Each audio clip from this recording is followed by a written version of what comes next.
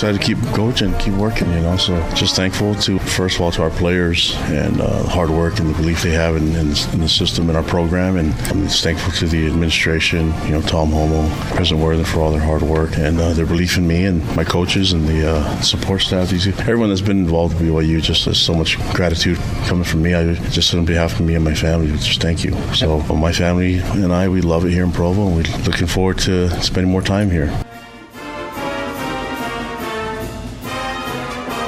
Kalani Sitake, not in a particularly good mood, and he's in a good mood, but not in a mood to talk about the extension, but he gets it regardless, and BYU gets the win against mighty Idaho State. Oh, man. It's already starting, Hans. I come in here just expecting the best from you guys, and now what I'm realizing is there's a reason you and Scotty G are the best, because you guys are kind of both. I don't know if I can use the word. I know for a fact I can't use it. What I want to call you guys. It's probably for the best. That is for the best. If I want to stay on, I want to stay, awesome, thoughtful, yes, kind, handsome, all of those things. But he had to talk about the mighty. Bengals. No, that's him. You let me in on that. He said the mighty Bengals. Yeah, it was just ridiculous. He's just being rude. Well, it's just being rude. And hey, listen, look, all I know is you beat Idaho State. It should have been a 5-year extension, honestly. Now no. Okay, now you are being ugly. Now I'm on Will's side here. I'm kidding. Okay. Kind of. Now you get the mighty Minutemen. No, we're not doing this. We're not doing Minutemen and Bengals. No, we're just not going to do any mighties. That's what I don't want to hear the mighty. I'm okay with the Minutemen. I'm okay with the problem Bengals. Is you figure out one thing that annoys somebody, and you just kind of have to keep going to it. I promise. That's the last mighty of the show. Let's hit this though. So you beat Idaho State, and then Tom Homo comes into the locker room and unveils the extend Kalani thing, and makes a big deal out of it. Was it all along? Was it Idaho State, or was it just bowl eligibility? Because you could have seen after that Utah State win bowl eligibility. You go back to last year's bowl eligibility. Like, what was it that did it now, Will? What broke the dam and allowed this to happen? Well, there's several things that I'm thinking, and I'd gotten to the point where I just threw my hands up in the air and just said, "No, what? They're not going to extend him. There's no interest in it." And, they don't see the benefit of Kalani. And, I was expecting to see Kalani sign a deal in the Pac-12 or Big 12. Or I literally was. I was thinking, you know what? Kalani Sitake is going to be gone after this season, because I know for a fact from my business dealings that there's a lot of people interested in him, want his services, and so I was really shocked. So I think that it really was probably once he hit a bowl, made sure he's bowl eligible, even know it was going to be. It would have been nice to get that celebration after a bigger win than the mighty Bengals. Your words, not mine. And I'm just trying to be respectful to you, Scotty. I appreciate it. But, at the end of the day, I'm taking it. I'm very happy. I'm proud of my friend. I'm proud of the coach. I think he is BYU should do every single thing they should do to life him.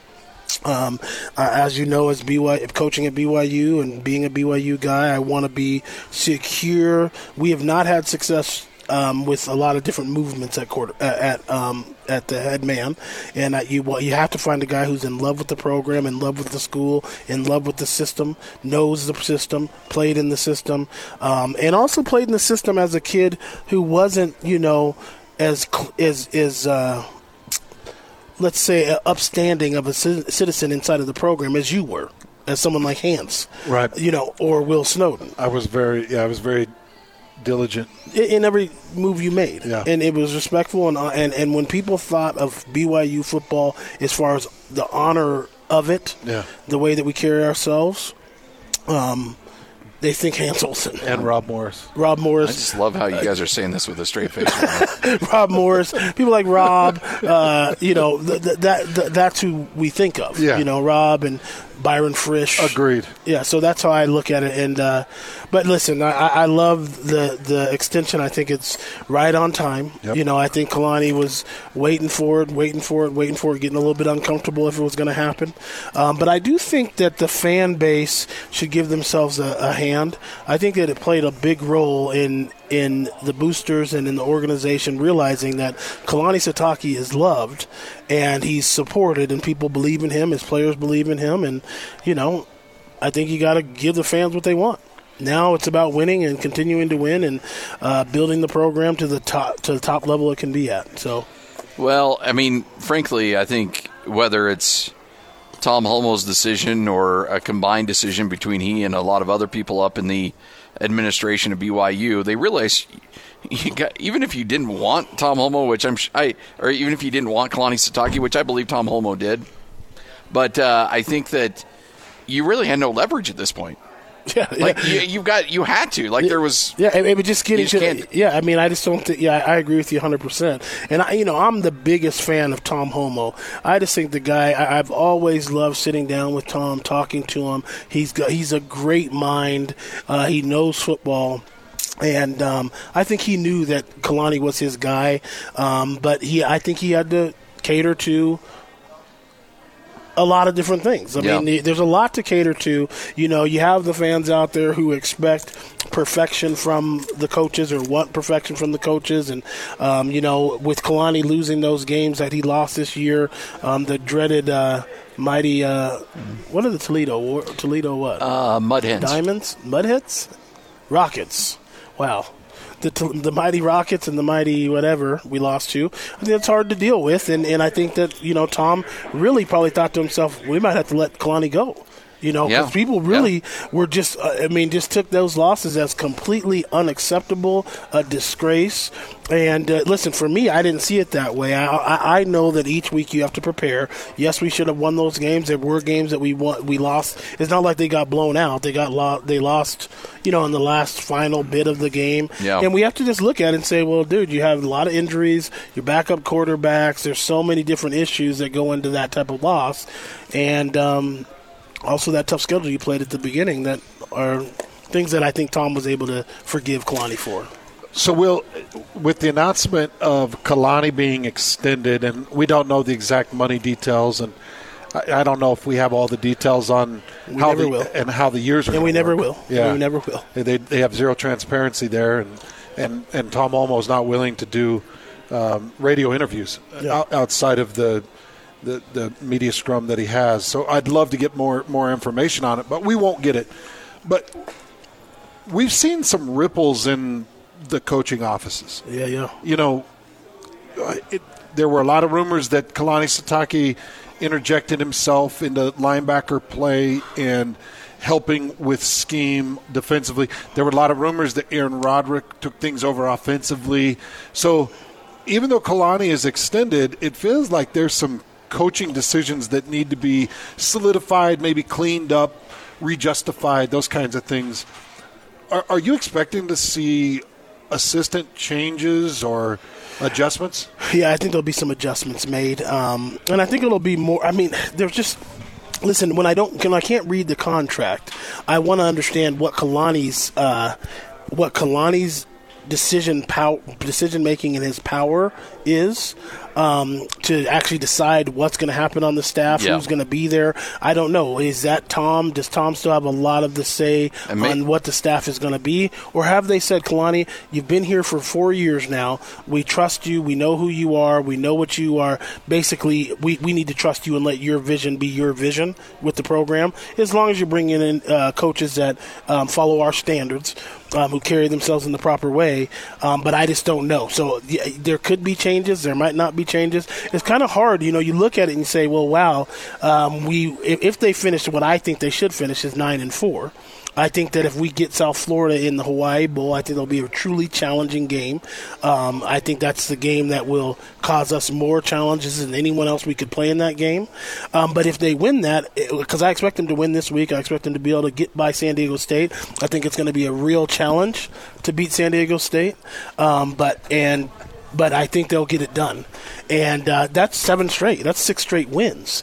And if you win a bowl game, that's 7 straight wins, guys. It's hard to just start firing your coaches when you went 9-4, and easily it could have been 11-2 if your running back is healthy, your quarterback is healthy, you don't have all the issues that you have. So we have to look at it and just say, you lose those 2 games you lost, but it's not like they went out there full with every single thing they expected to have going into those games. Now, I know everyone has those struggles. I'm not making excuses for it. They should have won those games, but at the end of the day, that's what happens in the football business. Usually you catch a few good breaks, a few bad breaks, but to have a great season, you have to have some better breaks, positive breaks, and bad breaks. It's hard to win week in and week out. No. And those weeks were bad for them. And so, listen, I don't know. I don't know. What do you guys think? If you win 7 straight games and you're an assistant coach, do you expect to be fired? No. Nope. Not at all. No, but I do know along the way, I do know what I did, and I do know what the issues were, and I do know where the noise was coming from, and I do know the changes that were made quietly that affected the 7-game streak. Like if my okay, I understand. If my day-to-day operations were changed just before that 7-game streak, just before the Boise State win, just before that Utah State win, and things started to turn for the better and things were tweaked and changed, then I'm going to expect a label change. And Will, I know you were a part of an offense and a situation with Norm Chow where things weren't going well.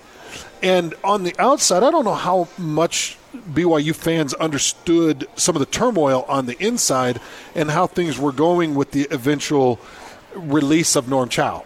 Well, no, because it just... Are you talking about at Brigham? Yeah, I'm talking about BYU. Yeah, okay. As the offense coordinator. Because what I'm saying, Will, is... Well, I had the real problems in 2000 when Norm left, and then we had a change of the OC, and the offense just couldn't get it done. But that year we played 3 different quarterbacks. There was a lot of different issues that we ran into that year. But I think 99, our offense was rolling, and that was the last year that Norm was there. So I think you're talking about maybe when we switched over to Reynolds. Well, the point that I'm trying to make is this, one thing that's been really hard for me to adjust to being an on-air analyst is remembering how much we knew in the locker room as players and how much we now know as analysts. Yeah. Does that make sense? Yeah.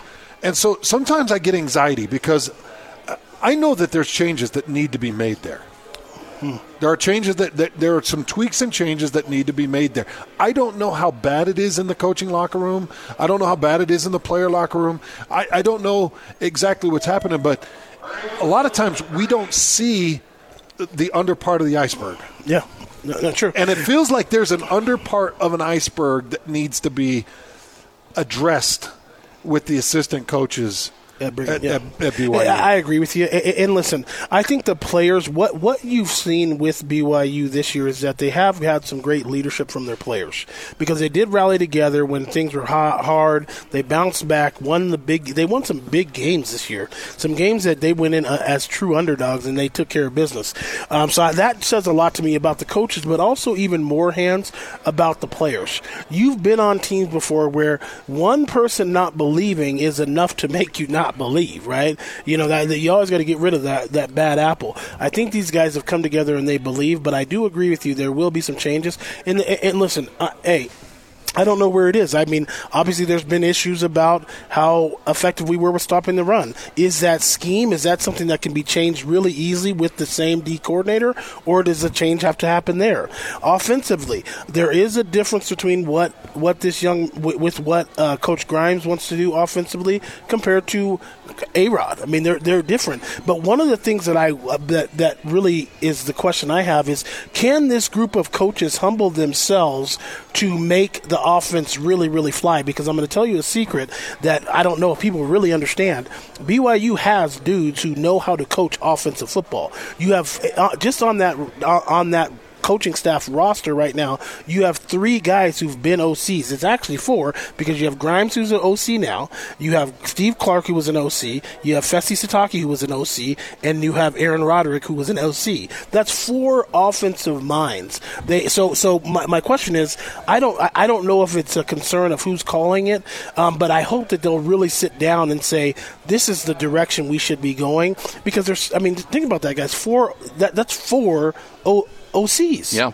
Yep. I mean, they all have experience, and all of them have had success. Every one of them has had success calling plays. Mm-hmm. Every single one of them. Fessi's had a lot of success calling plays. Steve Clark won 2 conference championships at the FCS level calling the plays for Coach Lamb.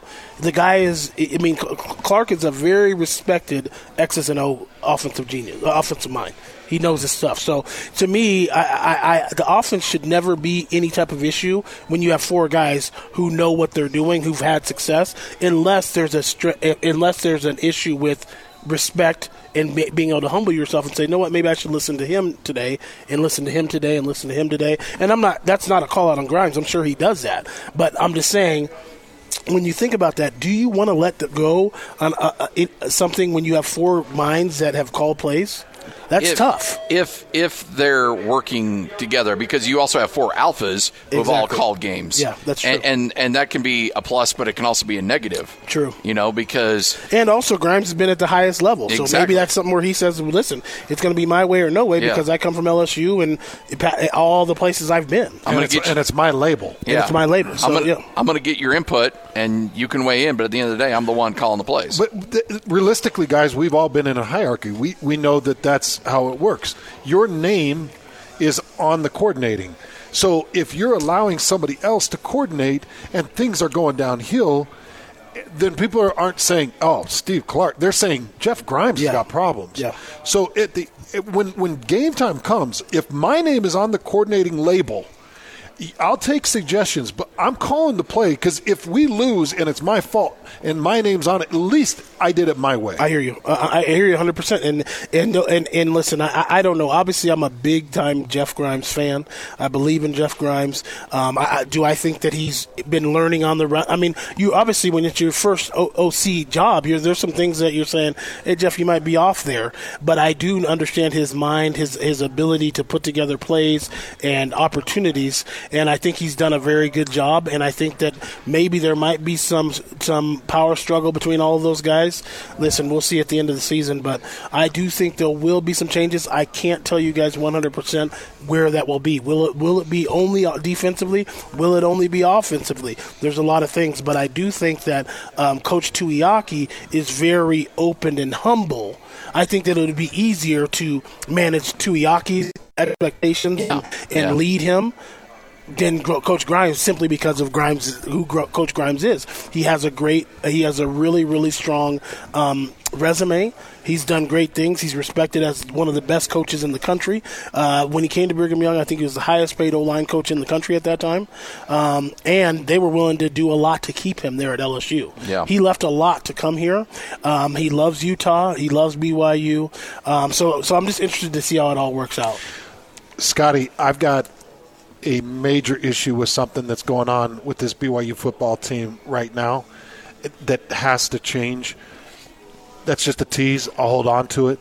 But Will and I need to talk about this because there's one aspect of this thing that absolutely has to change. And I've had it with it. What? Wow. I've had it. Up to here? Up to here. Thank you. I'm pointing to like my nose area. Up to here. No more. Wow. Just and we're going to talk. My eyes. Are we going to discuss it live on air? Next. Yes. I can't even wait. I know, right?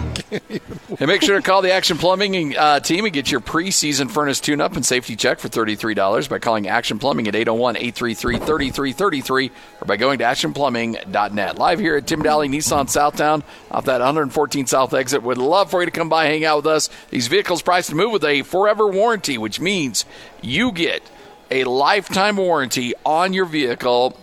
And guess how much it's going to cost you, Will? What an extra $1,000, $2,000? What would you think? Lifetime warranty on a vehicle. Engine goes out, covered. Transmission goes out, covered.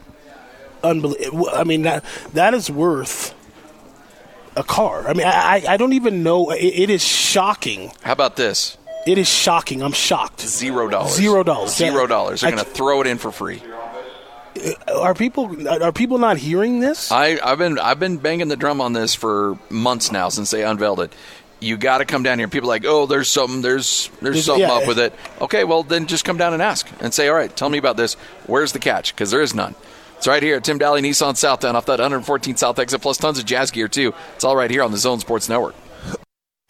This is Tony Parks and Austin Horton. Greg Wrubell joins us right now. Earlier we were talking about Jim Carrey. Great Canadian. What Canadian are you most proud of in the entertainment world to know that they come from your homeland? And all our best Canadians come from Canada, or best entertainers. No, you're right, Austin. All the best Canadians do come from Canada.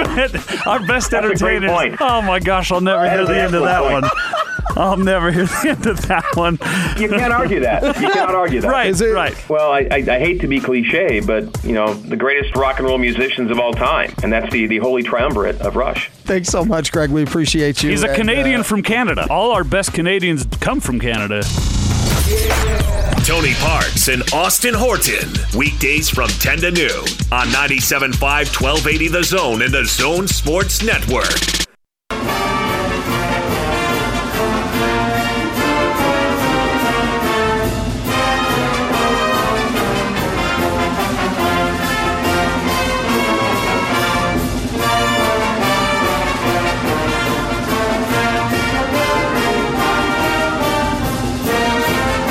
.97.5, 1280 The Zone and the Zone Sports Network. Hans Olsen, Scott Garrard, welcome back. It's your Cougar preview show as we get you ready for BYU taking on UMass. And if you want to see that game, you may have to pony up a little bit of money, too. Best defensive tackle in the NFL is 6'1". Oh, right. 285 pounds. You're preaching to the choir. Are you going to drop this right now? Yeah. We need to get to this because you said there is a conversation that needs to be had about a concern you have in regards to BYU. Give it to me, please. Thank you. How has BYU fallen so far on their defensive front? This is the worst defensive line that I've seen at BYU in a long time. Guys, I've got to tell the listeners right now, this was Hans is serious about this, and I love the passion, to see the passion that you're having about this, because you are – I mean, people can say a lot of things about you, but one thing is Hans Olsen played the D-line spot wonderfully, tremendously at BYU. He gave everything he had to it. So watching guys get blown off the ball must be sickening to you. Yeah, it's devastating. It hurts. And I'll tell you, I've tried to make excuses, but the fact that the things that I'm seeing is, number one. By the way, I tweeted that video. Yeah. And I erased it 5 minutes later because of how embarrassing it is. It's a shame, and you see no dip, no rip, no fight. That was really, really despicable football. Yeah. And there is no excuse for it. I don't know how it's gotten there, Hans. One of the things I will think is when I watch those type of plays, it can't. Listen, I don't like to be critical, but listen. I think the practice is one of the things I have done is seen the way that Utah practices. And I'll tell you that it's very physical. It's 18 periods of these guys are really, really competing. And this might be something that the D-line just has to decide that they're going to compete a little bit harder in practice. Because when I see them coming off the ball that way, what else can I say? So it's number one, I've got to look at who's coaching the D-line and saying, all right, is this acceptable? Because we have to let them know it's just 100% not acceptable. But also, it's more than one player. Right, it's more than one player not getting it completely done on the D-line. 100%. So there are a lot of things that, I mean, listen, there's nothing else for me to say except for it has been not very good. Well, it's helped me to understand the struggles that our backers have had because, I've been very critical of the backers. I want them more downhill. I want them filling gaps more. I want them more physical. And we've seen quite a bit of improvement there. We have. After that South Florida game. Yes. So, Scotty, let me ask you this. San Diego State, what's their run game like? What's their ability to get pushed in their power game like? Their run game's okay. They've got a quarterback who is a Mountain West Conference version of Johnny Manziel that will just run around and try to make crazy plays on you. Okay. But they can run the ball, Scotty. They can run the ball, and that's what they want to. And do. they are a run. It's a rocky long team. Yeah. They want to go power football on you. Okay, so we've seen what power football can do to this defensive front. Yeah, it's a problem. We've already seen. I mean, they're still 100 and whatever against the run in the country. It's not good. No, it's not. It's terrible. Yeah. It's terrible, and their big plays are terrible. They're 120th in sacks, 125th in TFLs. They can't get in the backfield. They can't produce, and I'm watching them get bullied, pushed around by Idaho State. Now, I know they beat Idaho State, and sometimes a lot of things get lost in the shuffle in a game like Idaho State. And another thing, you're bringing a great point that the coaches, I mean, you can get lost in the shuffle, and it can be something that you don't even fix or address. Yeah, you don't even address because you don't really spend a ton of time watching. You beat a team by 40 points. Yeah, so yeah, I mean. So my worry is you're going to get this UMass team. You're going to just destroy them. That San Diego State team, there's a good chance that come San Diego State week, I'm going to be favoring San Diego State because I'm not happy with what they're doing on their defensive front. Well, let me ask you this, Hans. What can change your view? Let me ask you that because I think it's JUCO recruit. Well, no, I'm sorry. So I don't know. I don't want to take because that's your opinion. I want to ask you, what can they do to get the personnel in there? Because there's a long history of really good defensive line play, and Elisa Tuiaki and Kalani Sitake coach some of the best defensive lines to play in the state of Utah at the University of Utah. Yes. So how is it, recruiting-wise, how can they change this? Well, remember, I mean, the guys that Kalani was recruiting at Utah can't always work out at BYU. I mean, they might not get in. I mean, there's a lot that goes into getting into Brigham Young University at these days, and so obviously it's not 100% fair to say, well, Lisa, you had an eye, and isn't it? I mean, well, yeah, they weren't really guys who wanted to go to BYU, or so they're built a little bit different. But what I do think BYU does need to do, they have to address the D-line play. It must get better. Period. And the backer play still must get better moving forward. And it has got better, but to move into where they're going after this season, they have to get better. More physical, more downhill, better pad level with the D linemen, more fight and fire with this D line, because I've just not been impressed with the way they've competed consistently. Right. And that's one of the things. And Tonga's been pretty good. He's been very consistent this year, but everywhere else there's been a lot of questions on that D line. So let me ask both of you this in terms of depth. So next year, you'll recruit, you'll sign some freshmen, you'll do what you can. But are there sophomores and juniors on this team that are ready to take the next step? Like, how can this get fixed? This year, I mean, look, you got 3 games left. It is what it is. Or, whatever. But next year, 2020, when you play that schedule, do you feel confident that there's guys on the roster that can improve this position group? Well, we have not seen that yet this year, right? Yeah, we have not seen that this year. So I'm hoping that Brigham Young is really digging into not only high school D linemen, because it's very rare that you go get a high school D lineman who's ready to go and take on Utah's offensive line. That just doesn't seem like a position that translates well from high school to college, right? And we do have some great, not quickly. I mean, even the great Hans Olsen, had to redshirt, and he was a big, Could you have played your freshman year? I'm glad you called me great, not mighty, because no. But obviously you had an awesome career at BYU. You set records. I'm not blowing smoke, but could you have played as a true freshman? No, and been successful. I could have held my own. I couldn't have been highly successful. Yeah, he would have not. But in those years also, we had built. I mean, Lavelle had built up a stable of D linemen, because that year our starting our nose was Henry Bloomfield. Our D tackle was Ed Keel and Harlan Ayu. Was Keel playing on the end? Yeah. He was on the end, and Byron Frisch was on the other end. And Yancey was and the then backup. Darren Yancey. I mean, we were 5-6 guys who could could really get it done. And we probably 7 guys. And then that same year, Hans came in. We had a really good class. Our 96 class that signed at BYU was one of the best, most talented classes ever. I mean, that came in, just as far as who we brought in. Ronnie Jenkins was brought in. Brian McKenzie was brought in. Chris Ellison, Omar Morgan, Ronnie Jenkins, Margin Hooks, Brian McKenzie. I mean, it was just, the list goes on and on. Hans Olsen, guys. I think it's disrespectful you left Larry Moyaki off there. No, Larry is. I would never disrespect Moyaki. I love Moyaki. So my point is, so yes, I do think that is one of the biggest things one of the biggest concerns that I have for Brigham Young football right now is the D line. And also we have a lot of backers, but they do have a good amount coming back from missions right now. Okay, but that does not solve the issue for 2020. And that was my question. How well can this be addressed? Because the JC thing and the grad transfer is always a problem at BYU. Yes. He's making me depressed, but I'll tell you, I think they're going to have to go JC and they're going to have to go grad transfer. I'd like to see at least one JC and one grad transfer. Those would be the main things that I'd be trying to attack right now. I think that they have the depth they need at running back. I think they're okay next year at running back with Finau, with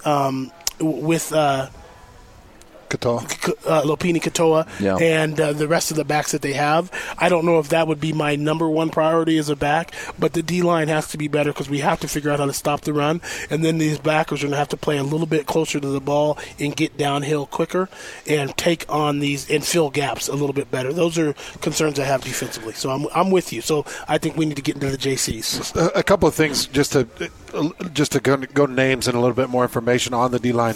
Austin Chambers, Zach Daw, and Bracken Al-Bakri will all be seniors.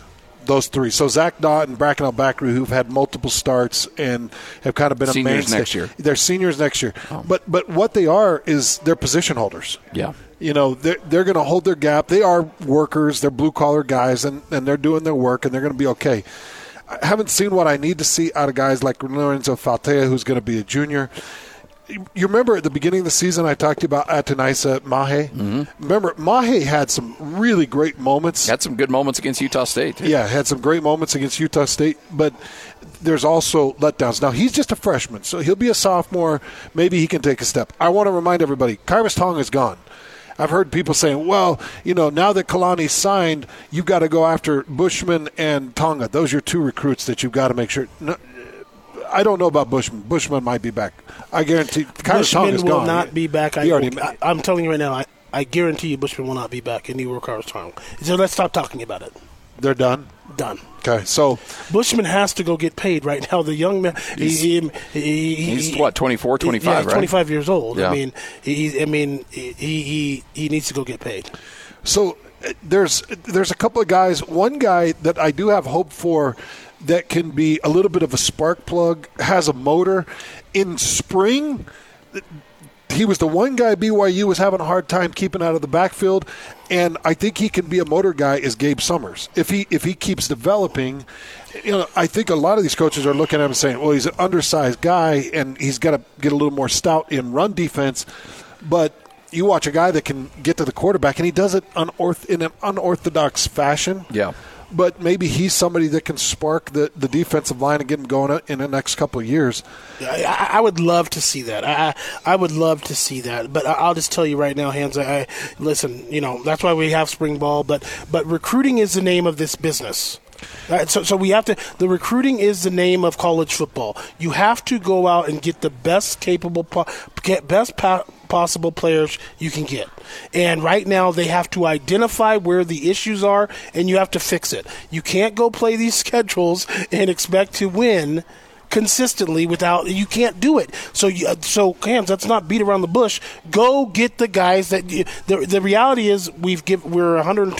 What are we ranked right now against the run? It's not good enough.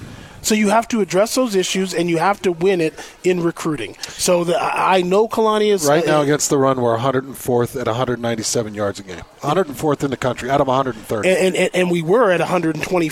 I mean, so we've made some strides since Boise State.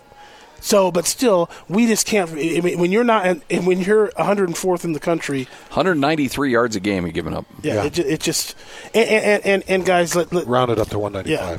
194. I mean. And it's did you say one? Yeah, and it's tough for me now because the last week, what Idaho State probably that really helped us because they didn't run the ball very well. It's not like so against the teams that matter most to BYU, they ran the ball up and down the field. You have to stop it. And BYU understands it. The coaches understand it. And the only way you fix it is coaching the guys that you have harder, but also adding to that stable. And I expect them to add to the stable. You bring up a really good point, though. Like this, there's a lot of things that sometimes when you play Idaho State and UMass and maybe even Liberty to a certain extent, is that it's going to pad your stats and maybe not make the issues look as big as they are. And I think that's why it's really – because there's a lot of good things going on in BYU right now. You got the extension. You're going to win, 6 or 7 games to end the season and may end up winning more if you win the bowl game.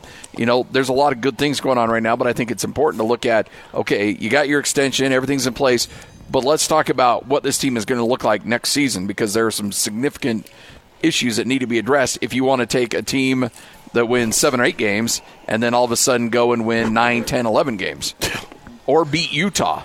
Or compete with Utah. Well, you damn well better find somebody that can rush a quarterback one-on-one. Yeah. I mean, so, they keep pushing with Devin Kafusi. Maybe he develops, but it's not working right now. He's not hitting the stride that Bronson did. He's not even hitting the stride that Corbin did. And so I don't look at him as the answer down the road. Well, but he could be. I mean, listen, you have to add to the stable. What's the likelihood? I don't want to throw the question of where the Weaver comes from because, I was just saying Boise State's got one of the best rushers in the business right now. Oh, yeah, he's unbelievable. So, are there one-on-one pass rushers at the JUCO level that BYU could get admitted? Yeah, of course. So let's just be honest about what you have to be from the JUCO to get into BYU. You have to graduate, and you have to have at least listen, I hear 2.75 to 3.0, but a JUCO, I believe, is 2.75. 2.75 to get in. But whoa, wait a minute. You just have to have your associates, and your GPA can be as low as 2.75. So JUCOs are easier to get into school than grad transfers. Okay, because they're going into because the JUCO's now just coming in to get he got his AA, but now he's going to get into his major. So it's not the same thing. Whereas trying to find a graduate program to accept him. Okay, I got you. It's a little bit easier, but still, the reality is it's 3.0 to 2.75. There's guys out there who are getting that done, but that hasn't been something that BYU has really been doing. I would expect to see more junior college transfers coming into Brigham Young, and I'm hoping that Kalani addresses that and goes and gets more. And one of the things that I see is I want to see more junior college transfers. BYU has been notorious lately of only going to get JUCO transfers that play corner. It's all. I mean, tell me the last. I don't know. I'm trying to think of the last JUCOs that they brought in that play O-line, D-line. The last JUCO I remember is Trinnaman. Was he a? Yeah, he's a receiver. He was a receiver. JUCO kid? It's a receiver. So receiver. I don't, outside guys. I don't remember any offense, defensive linemen. Backers either. Yeah. That's a good point. I mean, so I want them to really go into the junior college and say, okay, well, let's see what we've got here in the interior. Let's go get a guy who's an NFL draft pick so he can come in here and we can tell him, you know what, dude? Yeah, you have these other opportunities, but let me tell you what's going to happen when you come to BYU. You're going to have a fan base that loves you. You're going to start for 2 years. You're going to get a great education. You're going to get people to love on you, and you're going to be our guy. I want to see more junior college transfers in the interior line and at the backer position. Now, there won't be any more backers coming in here for a while. We have too many backers on the roster right now, so I don't think they'll sign a backer for the next 2 or 3 years. Well, I'll tell you this, I can't go through another season and watch a defensive line get manhandled like this. And there's a couple of guys that I continue to see get reps that 1 out of 5 plays they're getting owned. And when I say owned, I mean pushed into the dirt and embarrassed. And pushed back. I've seen a lot of guys get driven right off the ball, back 4 or 5 yards, and for me, I mean, just fall to the ground at least. I mean, if you're getting over, I mean, just chop. Just fall and create. a pile. You have a pile, yeah. Because you can't just get pushed back into the backers. You can. And those are some of the things that frustrate me, Hans. Like, I can understand if you get doubled real good and I'm pushing you, and you got to fight. But, Hans, if you know you're defeated, you've got to now chop me down. Yeah, right. You can't just I can't just continue to push you backwards. No, you learn to create a pile in 8th grade, man. You learn to create a pile in 8th grade. You don't get thrown into a back judge. That doesn't happen. No. And it feels just, so, sorry. Again, we talk about this. Khyiris Tonga is doing his thing. Yeah, great pad level. He's giving you a higher percentage effort on a higher percentage of plays than he did the year before. Mm-hmm. And I think that he's had a better year than he did last year. And I do think that he's a draftable athlete. I think probably 5th, 6th range. Yeah. Well, it depends on how he tests. I mean, because I could see him drop in the 4th. It's a big body. I mean, that frame's got to be appealing to a lot of NFL and the way he's moving around, he's moved a lot better, Hans, to me than I believed he could. He could move up there. I think he could move into that 4th round. I think he's going to work really hard, and I could see him dropping in the 4th. It's all. I mean, because if you have someone who can hold that gap, I mean that gets it's a linebacker's dream. Well, then. Scouts have a way of identifying if you've got star Lotulelei commitment or low Lotulelei commitment. Like the scouts are going to decipher that. They're going to figure that out. Mm-hmm. Okay, so you dropped 20 pounds. Why did it take you so long? Why didn't you do that before? What's motivating you now? Mm-hmm. Well, what's going to motivate you in 5 years when you're sore? And now we've got $18 million invested in you. Like they'll get to the bottom of that. He's going to have to show like a real drive, and it seems like he's got that. It seems like he did this year. He played for the money, dude. I'll tell you right now. The effort this year it's night and day. I had Utah State coaches tell me that as far as a chance to impact the game on that position, he was better than anybody LSU had on that line. That's a big time statement. Really? Yeah. So the best nose they faced all year. That's impressive. I didn't know that. I got to call my boy out there at LSU and tell him that that's what was said about him. It'll shake him up. The East boy. It'll shake him up. But he, as far as nose tackles go, he's disruptive. Now, he's not Ndamukong Suh college-level disruptive. No. Ndamukong could get free.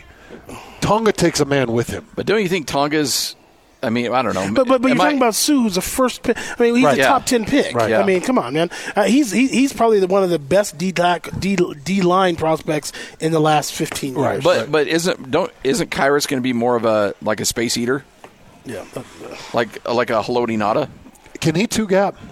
I think he can two-gap. He's a strong kid, and he with that good base.